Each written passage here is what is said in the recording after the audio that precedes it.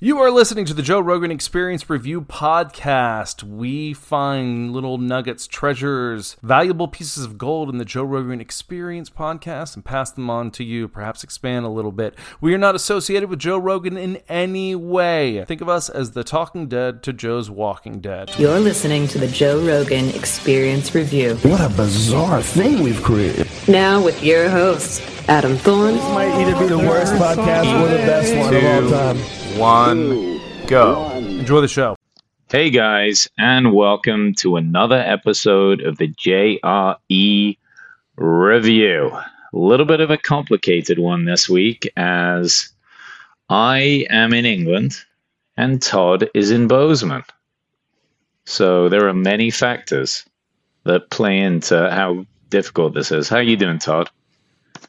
I'm doing great, buddy. It's snowing. It's 16 degrees Fahrenheit out there in the wild world of Los Angeles. But, yeah, good week, man. It's been a great week. Nice. Magazine's done. Been listening to a lot of pods. Been reading again. All right. Been going to the gym a bit. Feeling good, man. It's a good week. Damn. You're kind of getting it in before the New Year's resolution. I haven't made a resolution yet, but I think it's going to have something to do with working out like it always does, and I'm not going to fuck it up this time. Not fucking it up this year, buddy. Solid. Well, it's been... I'm going to be a Goggins. I'm going to be a Goggins. I'm just going to fight those demons, baby. Dude, he inspires people. That is for sure. Why don't we start with Mr. David Goggins? What a legend of... just coming through so much adversity. You know, his dad beat him up. His dad beat his mom. I have read his book. I read his first book. Did you read that one? Oh, yeah. So good. I forget what it's called. It was his first one, I think. It came out like 4 or 5 years ago, something like that. Yeah, I think it's called, like, You Can't Hurt Me or something. Yeah, You Can't Hurt Me. That was it. Yep. Unbelievable. The shit that he went through, the stuff that he went through in Navy SEALs when his knee was all messed up, remember? And he had to go through the same program like 3 times, wasn't it? Oh, yeah, savage. Unbelievable. And you know what's interesting about, like, some of the most difficult moments for him recently, and he talked about it with Rogan, how other SEALs... and Special Forces guys are saying he didn't deploy and X, Y, and Z. I know a few, and they've said that to me. And I never really said anything in response. Like, I didn't know either way. But I kind of wondered, like, where is the motivation for this coming from? Does that make sense? Yeah, I didn't understand that. No, I get it. How did you know these guys? Just from being down in near San Diego or what? No, they're guys in Bozeman. Oh, like one of them. Gotcha. Yeah. No, I know who you're talking about. Crazy. And that's the rhetoric that they like to say. Oh no, he didn't even deploy, and he didn't do. And I'm like, I wonder, because here's the thing, right? You've got to assume that these same people, and it's nothing against them, but these same people are hearing one side of a story and another side, and they're quick to jump on the side that shits on another person instead of assuming the best. And maybe that just comes from being high-level competitors. They're in ultra competition all the time. But I don't know. It seems like a shame, and especially if it's not true, it doesn't seem very practical. Yeah. But wasn't he saying it has a lot to do with people who still haven't sifted through their own clutter, right? They're still dealing with their own demons, and that's why it's easier for them to go with the narrative that shits on David Goggins, which really is an ego thing in my mind. For sure. It feels like an ego problem or too much ego. I guess and not being grateful. I guess there's a part of all of us that in some way, like, when you talk of like knee-jerk reaction, right? Your very first response before you have a chance to kind of sit there, think it through, and really decide how you want to proceed with a situation. Maybe all of us have this like built-in jealousy, immediately, right? It's I not think to there's a say that lot you of don't that. want your friends and people you care about to do well, but I mean, it's not uncommon to not really want people that you can't stand to do well. So maybe it's just this inbuilt like competition in us. I think there's a lot. I think there's a lot of that. I will say that it's worse. You and I have actually talked about this quite a bit with some of the people we know, and we've seen it in friends of ours. Unfortunately, it's just the way some people react to other people's successes. And I think you and I are really good about cheering people on and being the cheerleader for people and wanting to all of the people we surround ourselves with to do good. I think Rogan is that way as well. But I would say that most people don't like to see others do well, and I don't know where that comes from. But I would say most people are not among the people who want to see everyone succeed. But maybe it all starts in the same place, right? Maybe the only reason we do it is because we think about it, talk about it, and practice it. Maybe it just takes practice. It's like anything.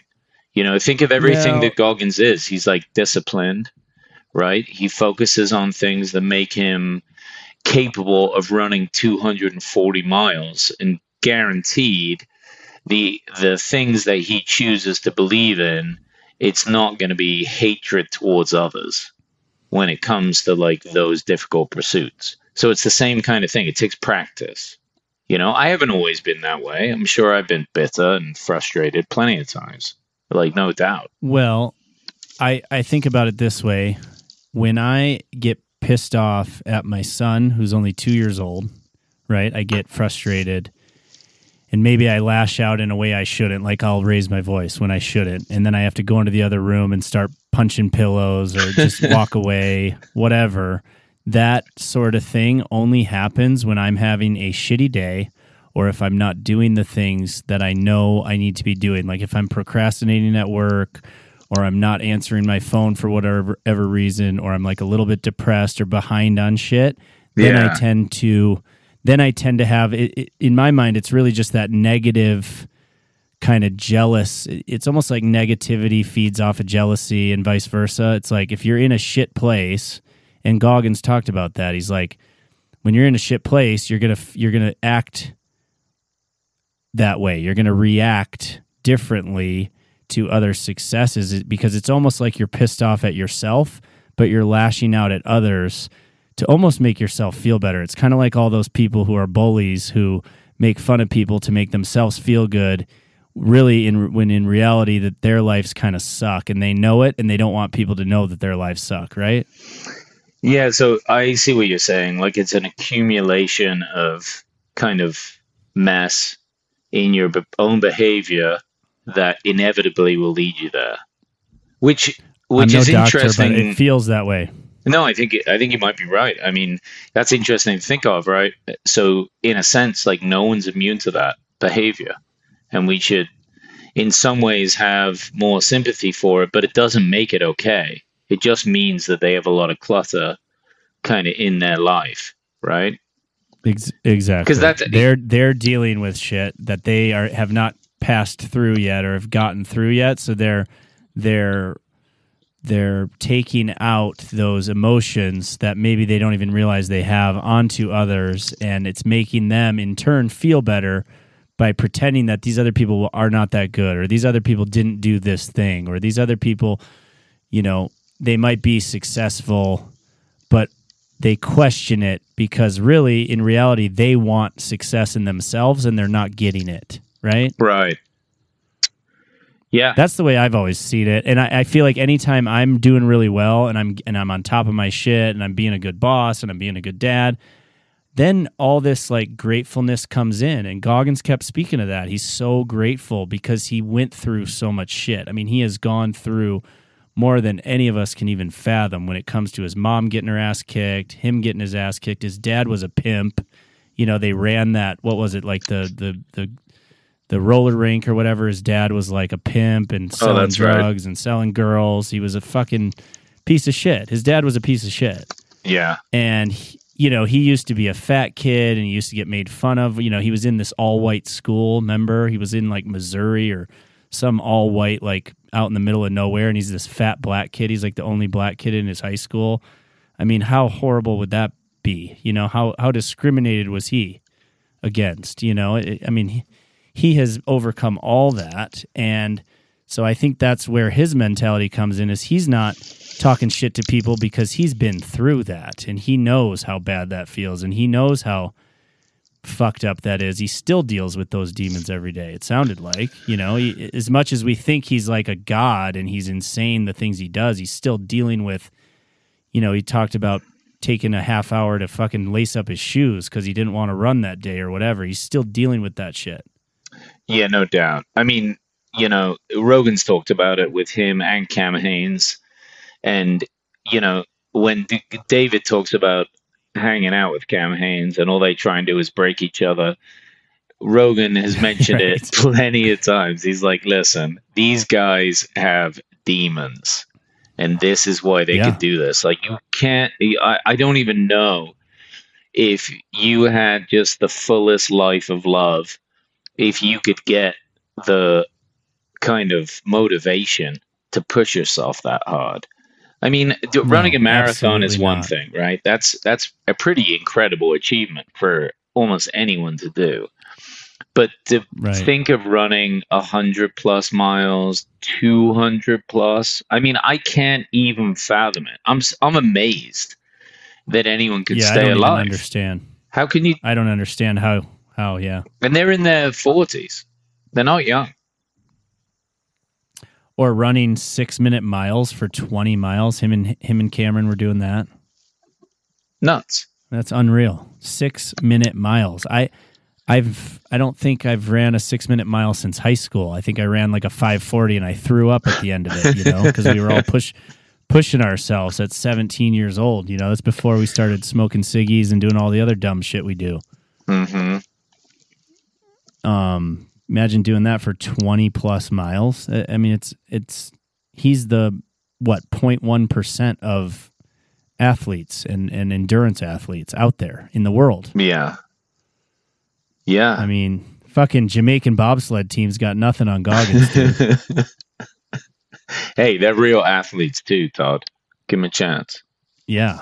I mean, it's definitely superhuman for sure. But imagine, it's definitely more mental, right? It's more mental than physical almost. I mean, he's obviously in amazing physical shape other than his knee being like looking like a balloon, but it's got to be just as much mental. It's definitely primarily that, but also I just cannot believe, I mean, physically there are limits, right? I mean,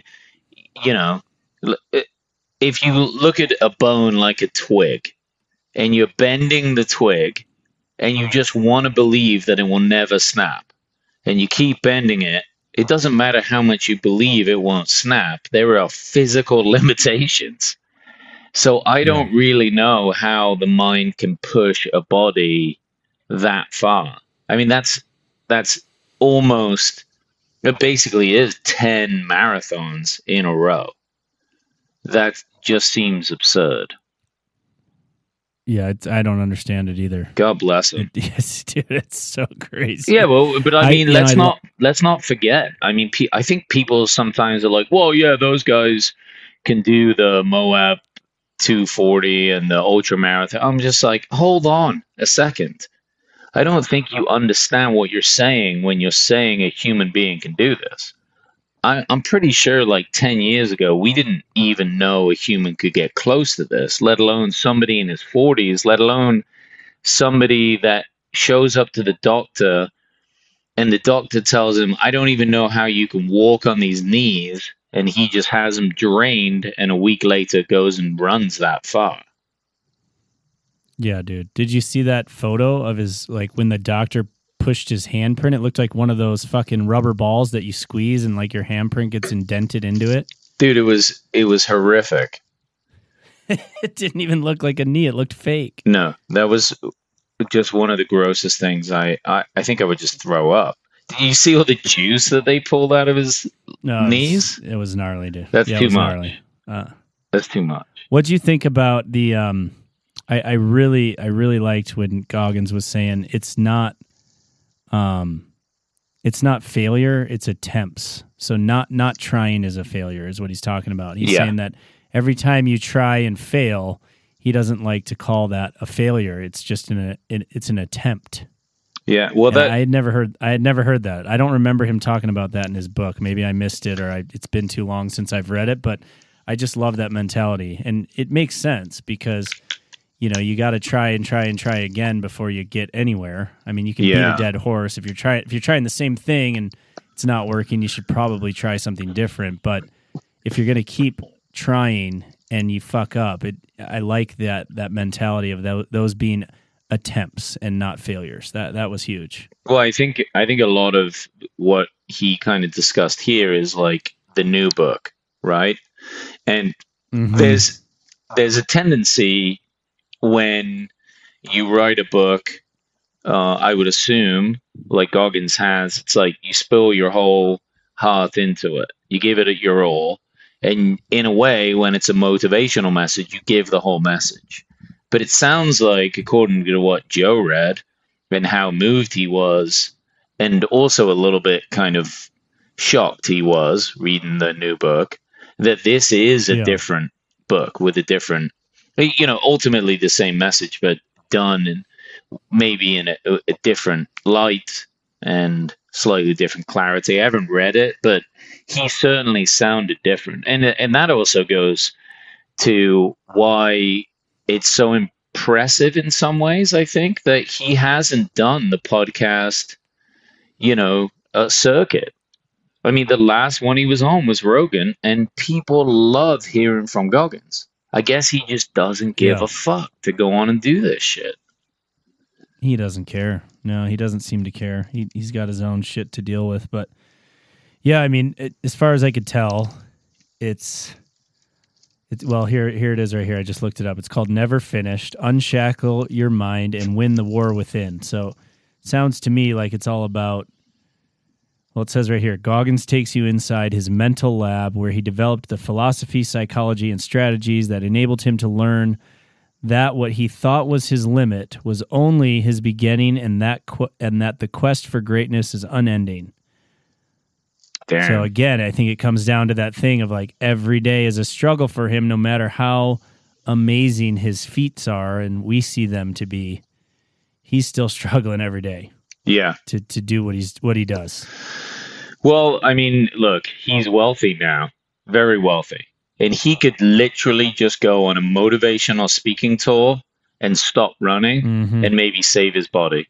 But what he talked about early on was that somebody would reach out to him and say, hey, you literally kept me alive. Or maybe he missed an email and that person ended up killing himself.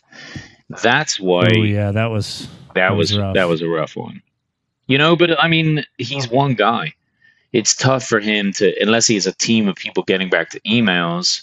That's a lot too. Yeah, you can't blame yourself for that, but it's still. But rough. It gets him running, and he's like, you know what? If I get one person up that didn't want to do it, then I'm just going to keep doing it. I don't know what his end game is. I guess he doesn't give a fuck about his body. He's just going to run that shit into the ground. But I mean, when I say he doesn't give a fuck, it's not like he's eating McDonald's all the time and not training and getting fat. I just mean he hammers it, and we're going to find out how far that thing goes. Yeah, crazy. Yeah, they didn't really talk about any supplements or anything that he's taking. I wish they would have talked about like what his. Maybe they talked about this in the past, but they didn't talk about it this episode of like what he's eating, how he's keeping that, the pain aside. I mean, obviously his knees are completely fucked. I think they talked a little bit about ice baths and stuff, but they didn't go into his kind of routine. I mean, he runs every single day, right? Yeah. It sounds like we need to get Goggins into some ice bath stuff. Hopefully Joe buys him one or hooks him up with one. Because this guy needs to be soaking and in the sauna. Soaking, baby. Yeah. Needs to be soaking. in Utah, and then he needs to have his buddies jump on the bed with him because that's a new thing that they're doing down there. What? I just heard. I just heard about that. Sorry, off topic. Off topic. I'll settle down. You settle Soak down. it, dude. All right, let's jump over to the bee lady. Obviously, we got parks. Let's save our parks, but I feel like bee lady was Erica Thompson. And I've been following her for some time on Instagram. I can't remember how I found her or why I even cared about checking it out, but it just seemed interesting. It's like cute little videos, bees. She's massively popular on TikTok. I mean, what did he say? Like 130 million views for like some videos? Yeah, the one that they were showing towards the beginning where she opened up that shed, it looked like it was it was a small shed. It was like probably a 300 square foot shed, if that. You know, it looked like a little backyard shed, so probably even smaller, like 150 square feet or something. And she ripped open that siding. I think that was the video that got all the views. But she ripped open that one piece of siding, and the entire thing was from top to bottom just covered in hives. I mean, not hives. Not hives. It's not called a hive, is it? Honeycomb? Or is it a honeycomb? I think hives are for wasps. That's different. No, they say right? beehive. It's a beehive. Oh, they are calling it a beehive. Okay. Well, so the honeycomb is different than a hive, though, because it's like straight up and down. I guess it depends on where it is, right? Because you've seen hives before where they're like circles, right? And they like hang out under the eaves in your attic or whatever. But then when they're in those walls, it's crazy because it's like just a wall of hives. Yeah. Right? It's like straight up and down. I'm pretty sure nuts, honeybees, so the ones you see hanging down are usually like hornets or other flying creatures. Honeybees pretty much are like in logs and trees and crevices because they gotta build all that honey. I don't think they can just hang a whole deal. Maybe they can. I don't know. But anyway, they seem very important. And I guess without them, it fucks up all the pollination, which seems like a problem. Though saying that, she did say that honeybees were not in the U.S. for all that long. So, and she said that other creatures, like other insects and things, would do pollinating. So is it the bees are that important, or are they just part of the importance of pollinating things? Well, it says 1 in 3 foods that we eat have been pollinated by a bee, so I would say that they're probably the most important pollinators, but I don't know. I mean, it sounds pretty crucial for our survival to have these things flying around. Yeah. And how they use smells. What was it? Pheromones to communicate? How many words, well, not words, but like how many different things can they communicate just with a smell? Like how many different smells can an animal make?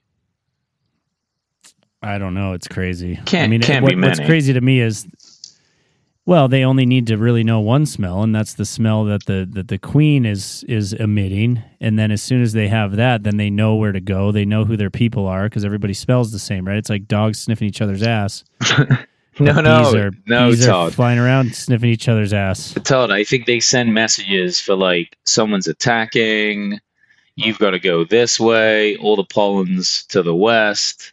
I think they have a bunch of different messages that they send.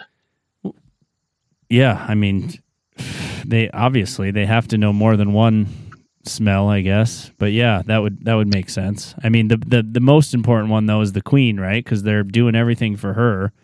Without the queen, the colony's dead. Or they just, I think they can just like exist without one for a while. I don't know if they get another one. Mate with another one, yeah. Yeah, well, they were saying those drones, right? The males. What was it? The males just can, so they don't do shit. No, it was crazy. And they just fly off and just try and have sex all day. The males fly, the drone males, it's only 5% of the colony, if that. The 95% of the colony are female honeybees, and they have the stinger, so they protect the hive, and they create the honey, while the male bees were flying like 100 feet. It said within 100 feet, but they go straight up. So we never see this happening because they're 100 feet in the fucking air.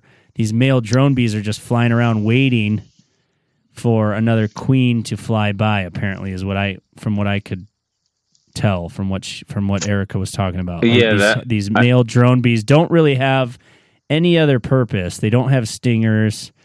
They die within 6 months, and they die when they fuck a queen. So when they mate with a queen, they die anyway. Man, they must really want that. Which is very bad. Strange. Very strange. Well, it's right? A lot. Like, it seems like a lot of insects kind of do that type of stuff anyway.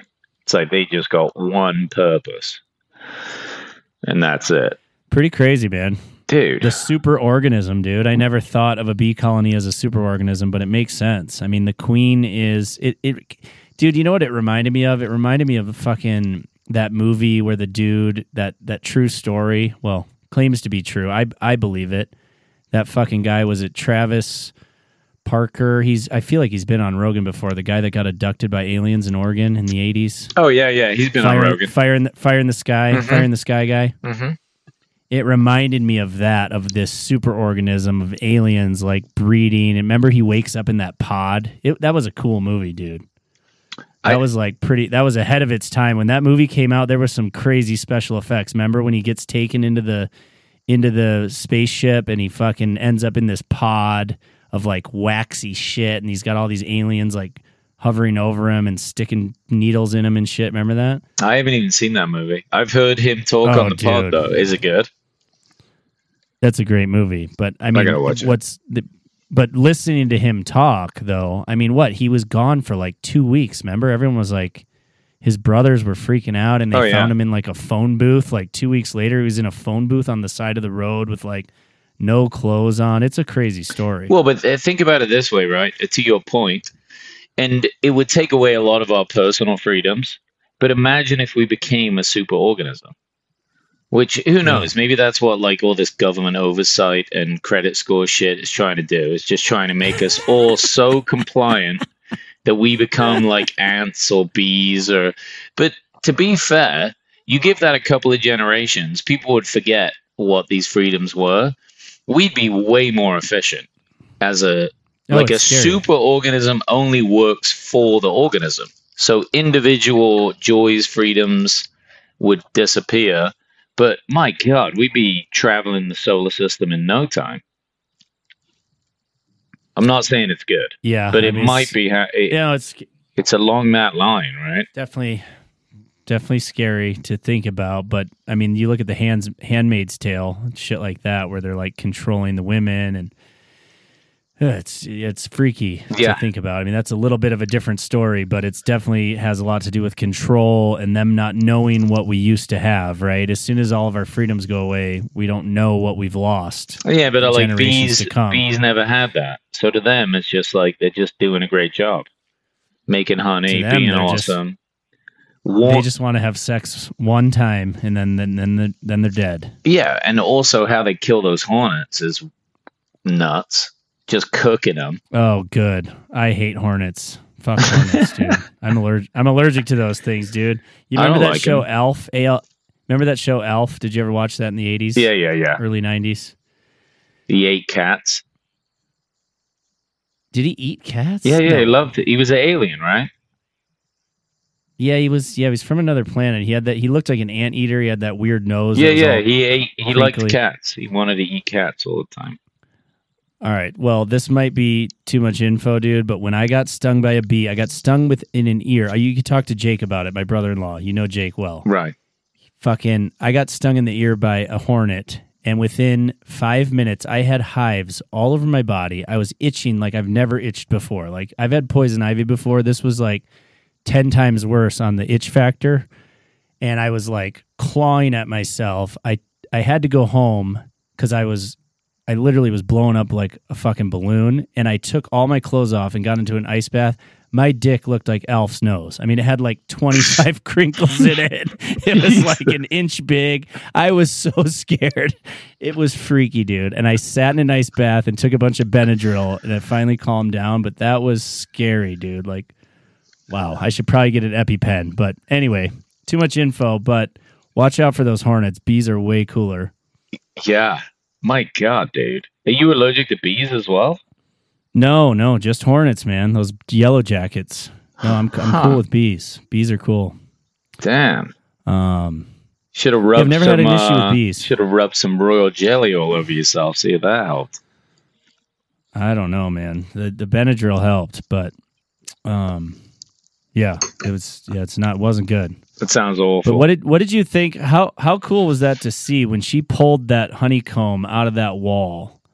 And there's all those different colors. Like she was saying, she could tell the age of it when it was dark brown because of the color of the hive or the honeycomb. Mm-hmm. So the darker color meant it was older. I can't remember if she told us how old, but seeing the different colors of pollen, I had never seen anything like that before. Like there was new pollen, there was older pollen. It was fucking beautiful. Well, it's a very strange like, creature if you think about it, because when you think of getting sugar from nature, it's usually from fruits, right? And then most other carbohydrates, really all of them are from other vegetation that's, in a sense, carbohydrate is still sugar, but it's just in a different kind of genetic makeup. So it'd be slow release, like a potato is not really sugar, but it's full of carbohydrates, so it's like slow release. Yet honey is fast a release. I mean, think about it. Even maple syrup is from trees. Yet this little bug makes really like the sweetest, sugariest thing. I mean, it just seems so different than anything else. Doesn't really make any sense. It's so good. Yeah, it's so good. I mean, I will say, I know you're a coffee guy. Even being from England, you probably grew up drinking tea, right? Love it. Tea. I love tea. I'm a tea guy. I mean, my last name is Heath. That's English. Maybe that's why. It must be from my ancestors. But tea, dude, like an Earl Grey with some honey and a little bit of cream or milk. I mean, to me, that tastes a million times better than coffee. Honestly, the only reason I drink coffee is because my wife makes it every morning. It's easy. It's there. I think I'm just lazy. Dude, but if tea was readily available, I would drink tea every fucking day. I put honey in my coffee. I don't know if anyone else does that, but I saw that once on a show. Too. It's good. Yeah, that must be an English thing too. Honey's fucking delicious, dude. I mean, everybody drinks honey with their tea in England, right? Or most people, or no? No, we just put sugar in there. People, just sugar. Yeah, okay. If you want sugar, not everyone does, but you know, there's a lot of honey consumption in England, though. They usually just spread it on toast. Right. Yeah. Well, you put beans on toast too. That's weird. I had that yesterday. It was great. You shut your mouth. But, dude, okay, so almonds, let's get back to the pollination, because it was fascinating to hear about the almonds being entirely dependent on bees. I fucking love almonds. I had no idea. And then they're shipping them across the country just to pollinate this one plant, right? The olive tree. And then, the bees, it's like not enough food for them. So then they're feeding them basically sugar water. Yep. And or what did she say? Some sort of soy product, like artificial soy powder. That can't be good for the bees. And that there's no studies to see what that's actually doing to the bees, but can't be good. I mean, she equated it to like the bees eating McDonald's every day, right? Yeah, it's gonna fatten them up.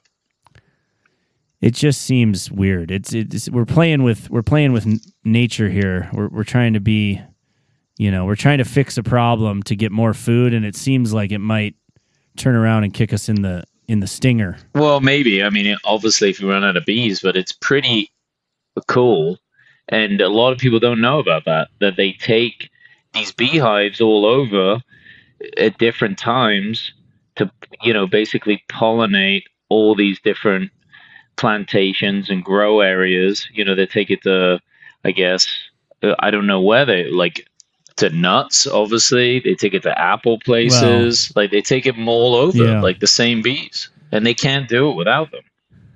Like, what an interesting whole system that is. It seems like it would work really well as long as they're not spraying a bunch of pesticides onto the plants that we're growing, right? That seems to be the issue, because isn't there obviously they're endangered.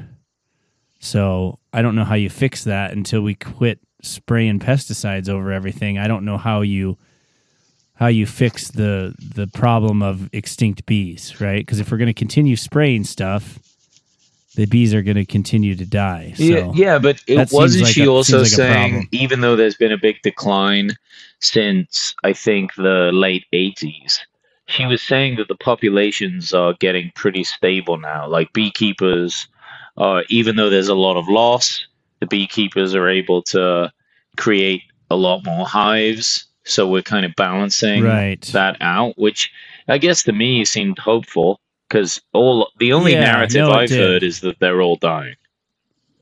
No, it definitely seemed hopeful. It seemed more hopeful, and I think it's because we know the problem and we know how to implement changes in order to not fuck it up more, right? Like, we're realizing, I think, society, humans are really good at fucking something up to the point where it's almost totally extinct or totally fucked, and then we change, right? It's like, we have to know that we're totally fucked before we make a change. Yeah, we need a kick in the ass a little bit.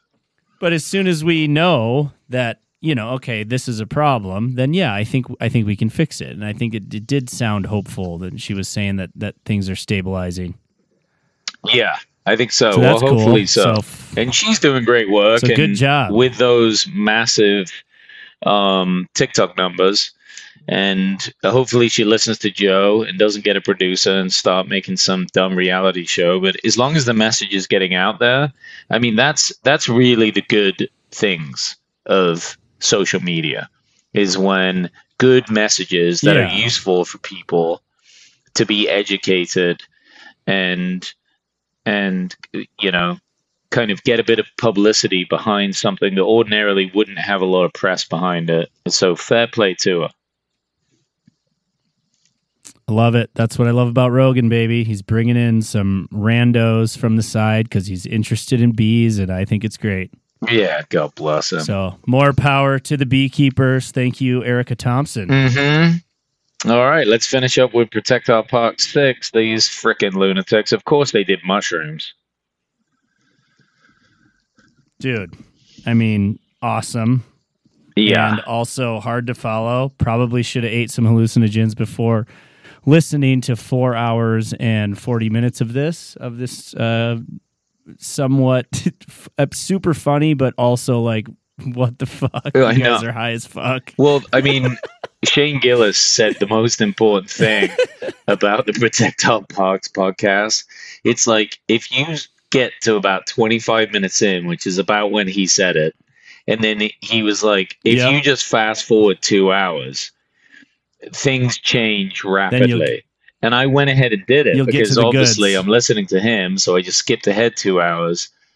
The whole vibe is different. They are off the wall. And of course I went back to the 25 minutes and just listened to it through, but I just wanted to get a feel for like how it changed. And these guys are pushing the limits every time they come on there. I think they want to see how far they can go before people are like, all right, this show is off the rails.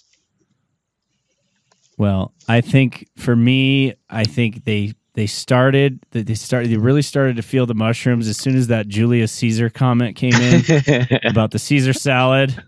And then it was like fucking Norman was talking about the Caesar salad, or Norman's so fucking good. Mark is so good at throwing out those one-liners out of the blue, like throughout the entire 4 hours. He's just such a classic, like in the background, throwing out random shit. Yeah, Jack Reacher. And dude, just so funny. And I feel like that to me was the tipping point of them just feeling the shrooms, and then it just got crazy from then on, and it was hilarious. Yeah. But I mean, the dude. How about those? Speaking of Norman, though, the fucking notes that he had, it looked like an Encyclopedia Britannica, dude, of his random notes that had been in his jean pocket, in his back jean pocket for looked like years of just random notes folded up. Like looked like it'd been through a rainstorm, a fucking hurricane. He's like, Joe, don't touch my notes. Give them back to me. Yeah. It's so funny, dude. It kind of is like the rantings of a crazy person, right? If Dude, he wasn't a psycho, stand-up love it. comedian and just did something else for a living, but also carried those around with him, you'd just assume that he was nuts. Oh God, that was funny. Yeah, or that. What was I have some good notes on this one, dude. The Dice Clay in the Streets of New York. I have not seen those, but I need to watch them. Oh, you got to follow Dice on Instagram. He's brilliant. Oh my God, dude. I mean, dude, they're honestly they're so that. awkward. I've watched so many of them, and it really he's just like randomly walked up to someone and he's like, "Hey, you want a picture?" Like I assume you want a picture, and they're like, "I don't even know who are what is this?" And he's like, "How do people not know that that's Dice? I would know instantly that's Andrew Dice Clay. He's got to get. Does he ever show ones where he's like, where people know who he is and they fucking give him a hug or give him shit, or does he only show people who have no fucking clue what's going on?" I don't know. I mean, from what I've heard of Dice, he likes to troll and be ridiculous so much that he probably only shows the ones that don't recognize him. And I'm sure a lot of people do. Totally. Right. They would have to, Yeah. right? He's in New York. Of course. It's got to be that, but it's so funny. Either that or he just finds people that he likes and then just has them kind of pretend that they, just pretend you don't know who I am and I'll ask you some questions. And maybe that's fun too. But just the fact that he does it, like, it's almost like he's playing this like washed up character, which obviously he used to sell out Madison Square Garden. And I'm not saying that, Dice isn't a legend today, but like he couldn't sell that today. No. So he's kind of playing this, character a little bit, and the fact that he has fun with it is just legendary. It's so legendary, dude. It's good to see. I didn't know he was doing that. I was stoked to see. Yeah, I was stoked to see him in the streets of New York just being a fucking lunatic. And then speaking of lunatics, dude, that Kinnison bit on gosh. Letterman, nuts, unreal, so good. I had never seen that one. Had you seen that one before? No, I've seen lots of his stand-up, so I know his style, but wow, does he come out with some energy. No wonder he did so much cocaine. I mean, dude, he was up in the crowd. He's asking people questions. I mean, that to me, that was all new in the 80s, wasn't it? Or at least that was for smaller clubs. It wasn't for Letterman. I don't know. I mean, look, man, when 50% of your act is screaming like you're dying and somehow it's hilarious, that's something magical in its own right. But yeah, lunatic. Well, that bit about what did he say? It was like, I was married. What did he say? I was married for 2 years. I was so bored I started worrying about my lawn. That was great. Do you know, I'm pretty... Like, there's a fucking weed in my lawn. I'm pretty sure gotta get the weed. He told Joe told the story that he had heard about the Comedy Store where Sam Kinison had shot at Dice Clay, and there was a bullet hole in the wall of the Comedy Store. I don't think he meant to kill him. It wasn't like that. It was just like probably two crazy coked up people having an argument, and then that happened. But yeah, what a wild time in comedy. Well, he's clearly off his rocker. I mean, right? I mean, 100%. I don't know. He was a preacher before he was a comedian, or was it after? No, it was before. He was a preacher before. Yeah. Or he's from like a line of preachers, or maybe his dad was, or it was something like that. I mean, he totally has that style. You can tell right away as soon as he's talking that there's like that element of his energy. I mean, it kind of reminds me of that HBO special that just came out not too long ago, the Righteous Jewels. Is that what it was? you know which one I'm talking about? What's that guy's name who played Kenny Powers? I can't think of his real name. He's hilarious, dude. He played Kenny Powers on the special, Eastbound and Down. Oh yeah. What the fuck is his name? Hold on, I'll find it. But dude, that's what it reminds me of, because it's the Righteous Gemstones. Anyway. Oh, Danny McBride, dude. Yeah, dude. Why isn't Danny on Joe Rogan? I mean, he is hilarious. He doesn't do stand up though, does he? No, I don't think so. He should. I bet he could do a good job with it. Dude. For sure, he could do a good job with it. That guy is hilarious. Yeah, he's brilliant. Look, you got to be wacky like that. And these people that are on the edge, I mean, yeah, they make great comedy. Maybe they don't make it for long, but they burn bright and then they're wrecked. Yeah. I wanted to ask you, actually, they talked about a hangover cure. I think it was Mark that did it. And he was talking about how Adderall is a good hangover cure. Does that work? I know you take Adderall. Well, I used to take Adderall. It made me angry, so I'm on the Ritalin now, which isn't as, I don't think it's as strong. Oh. Well, it's a different. One is a methylphenamine, and the other one is an amphetamine. So the amphetamine is Adderall. That's where I think where the A comes from. All right. And that I didn't do well with Adderall. It felt methy. It felt a little just, I don't know if methy is the right word. I've never done meth, so I don't really know. But I would say it made me angry. It made me quick to react to things. Like I didn't, and really the point of it is because, I have ADHD. So the point of taking a drug like that is so I don't react in that sort of way. And I take time to actually think about my surroundings and what kind of room I'm in before I fucking talk too much. So Adderall didn't work for me very well. I could see how it would help with a hangover for somebody who doesn't take it on a normal basis, like on an everyday basis. Now, I take Ritalin almost every day unless I forget, and so it wouldn't really help me with my hangover, but somebody who doesn't take it, I think it would. I absolutely think it would, because it fucking spikes your dopamine, it spikes your serotonin, and it makes you alert. Oh, so it kicks you out of it. It'd be like that makes sense. Taking a bunch of caffeine, but times 10, because it's way better than caffeine. Okay. So yeah, that would absolutely work. I would think. Yeah, it makes sense that it would. As long as you're drinking water, and I mean, it makes you sweat like a fiend for whatever reason, dude. If I take Adderall, I'm like, my pits are fucking soaked within a matter of like minutes. Well, you're methed up, bro. That's what it is. Yeah. I mean, must be the meth. It's just fancy doctor meth at the end of the day. The coked up bear. That's coked up bear killing everybody. It's a great movie. I'm going to be watching that. I recommend everyone watches it. What'd you think about that weird-ass Matt Damon crypto commercial, dude? That was creepy as shit. Dude, yeah. Well, they looked at a lot of crypto stuff. I wasn't going to discuss it because I'm so sick of it. It's just like, they got that creepy guy on that's like, lost everyone's money, who looks just like a huge nerd and probably should be in jail, but they probably can't figure out how to get him in jail yet. And... yeah, but he's on his way, and he's like apologizing and trying to say get people's money back. That's not going to happen. And then, just probably everyone else that did those crypto commercials is really just took a paycheck and fucked everyone. But how were they supposed to know? Like, how the fuck was Matt Damon supposed to know?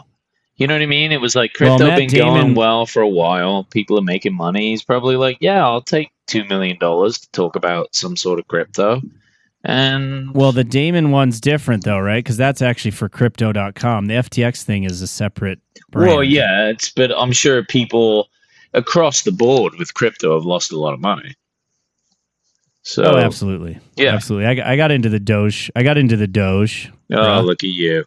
The Dogecoin. I think my father-in-law made like 20 grand on Dogecoin with like a few $100. Kind of crazy. I think, or like a couple $1,000. He made 20. Damn.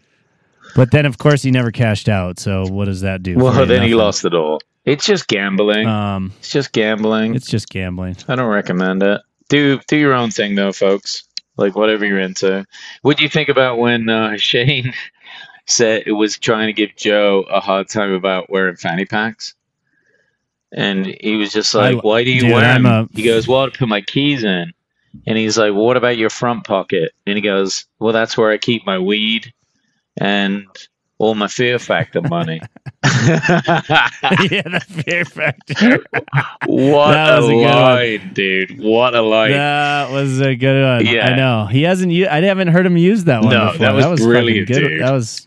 If you watch it, I feel like the shrooms. I'm telling you, folks. The shrooms brought that. Yeah, shrooms brought it, but I'm telling you, folks, if you like good comedy timing, go back and watch that bit. And I wish I'd wrote down the exact time where he said it, but the way Rogan's expression changes, he goes from just like chuckling along to being really serious, and he lands that punchline, and it is tight, my friends. I enjoyed that a lot.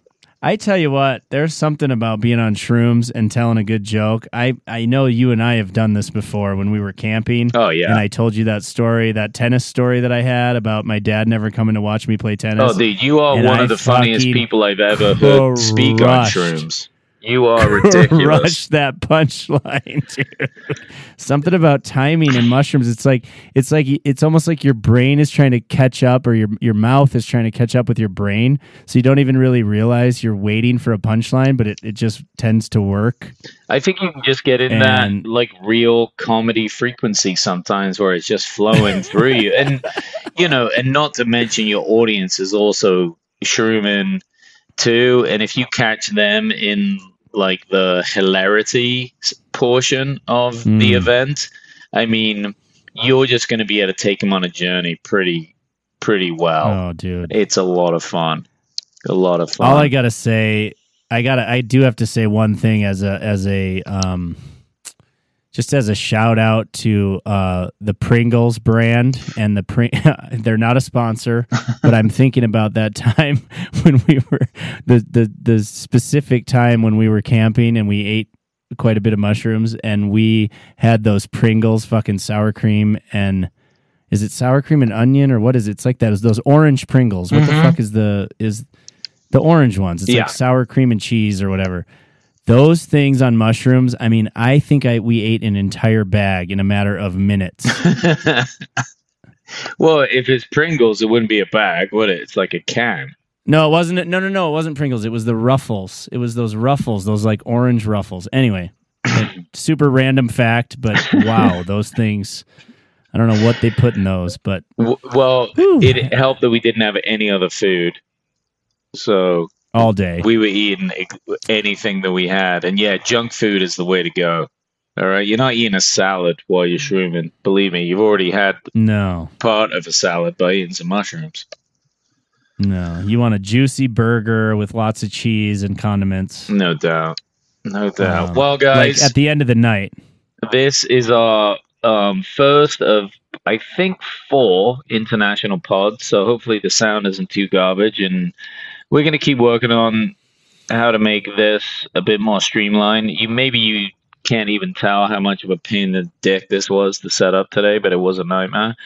But yeah, this is what happens when you do podcasts when people are 5,000 miles away from each other. So, but thank you as always for tuning in. We appreciate you.